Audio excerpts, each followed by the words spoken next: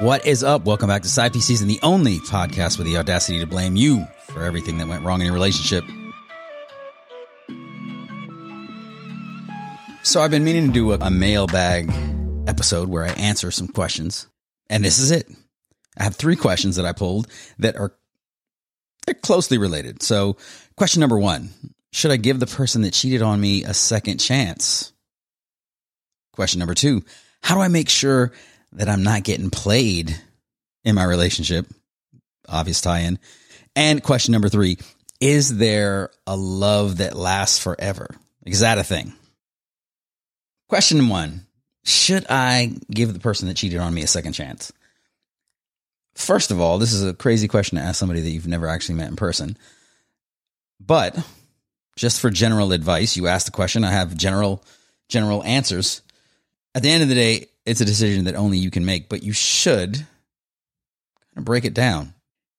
In general, specifically, when somebody cheats on you, that attacks the trust. And you have to know how you are, how good you deal with being in a trust-poor environment. Trust is like a vase. You drop the vase, you break it, shatters into a bunch of pieces.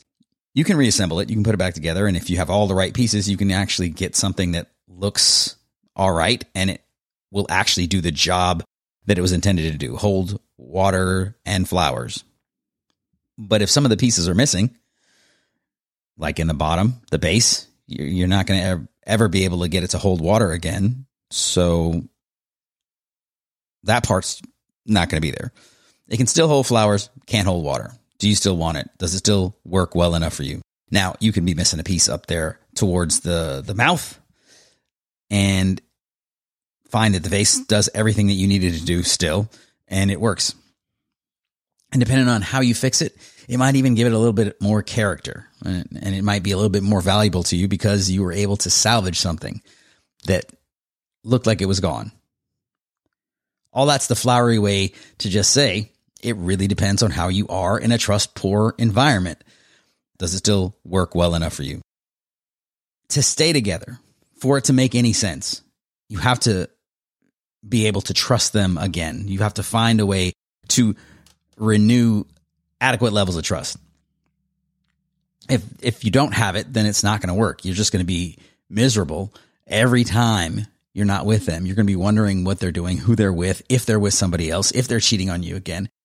How could that work? And additionally, that sounds shitty, to always be on pins and needles and always be worried. That is going to get old for you, and not just for you, because there definitely will be a period of mandatory check-ins. There's going to be a phase where you require them to let you know where they are, and you're going to demand proof that they're where they say they are and that they're alone. It's going to be a lot of camera phone calls.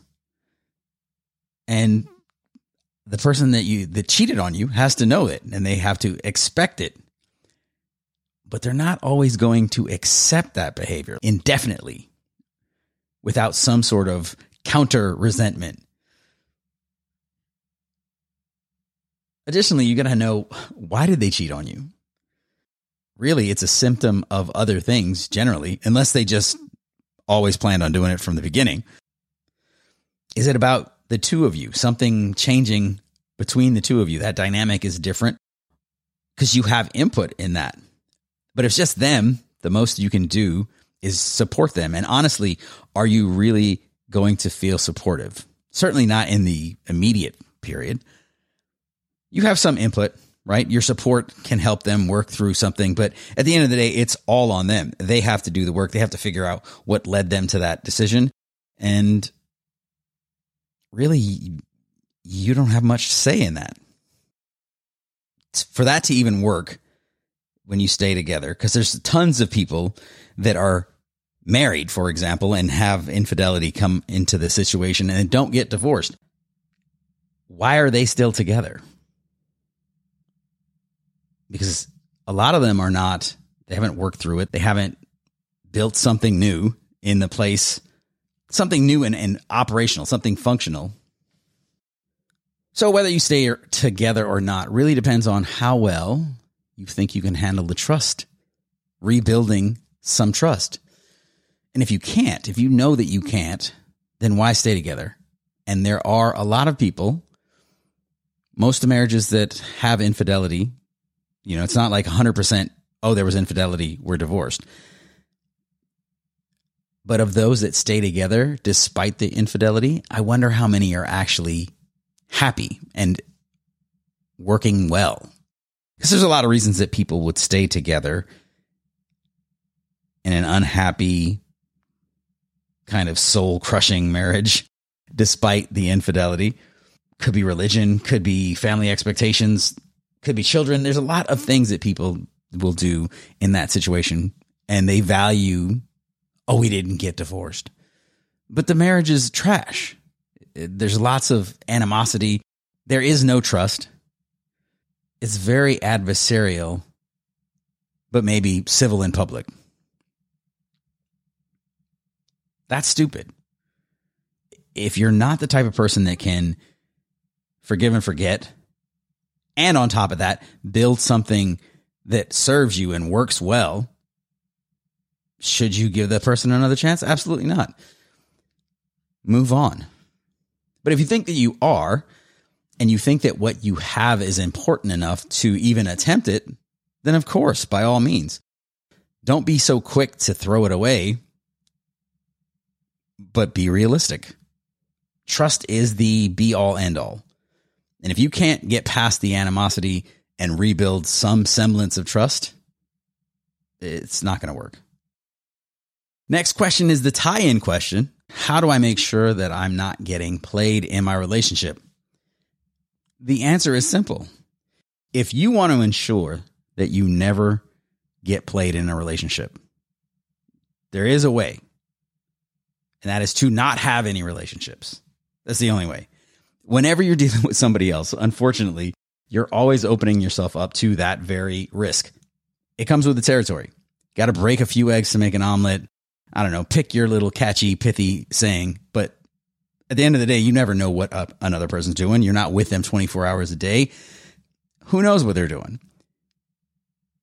This harkens back to trust. You just got to trust them and hope for the best.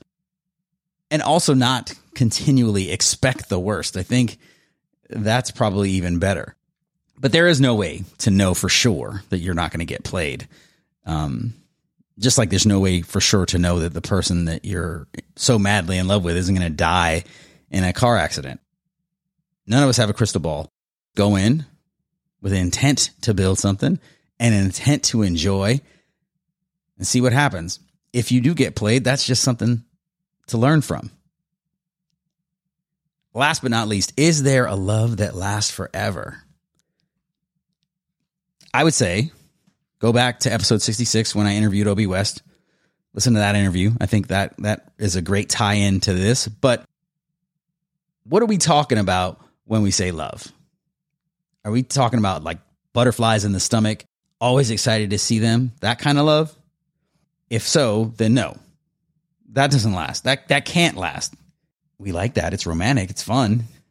It's definitely fun. It's sort of addictive. It's like a drug, right? But in the end, that romance, can't sleep, just thinking about them, so excited, that does end because you're around each other.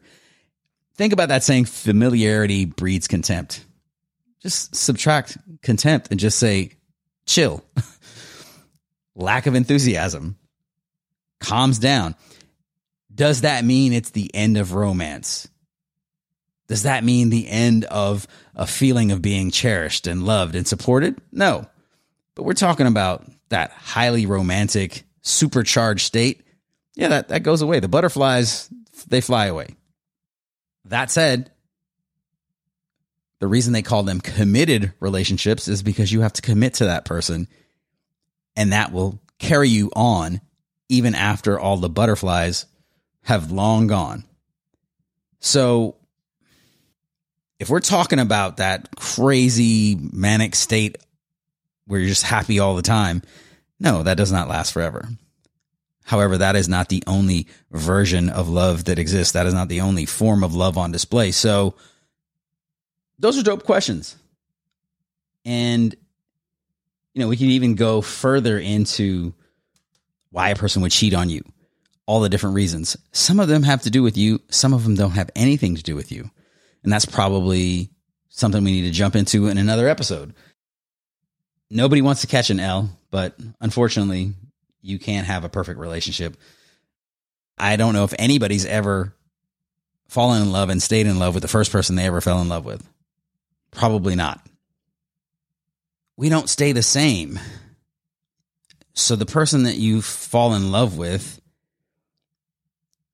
5 years later is not the exact same person. And neither are you. How do you account for that?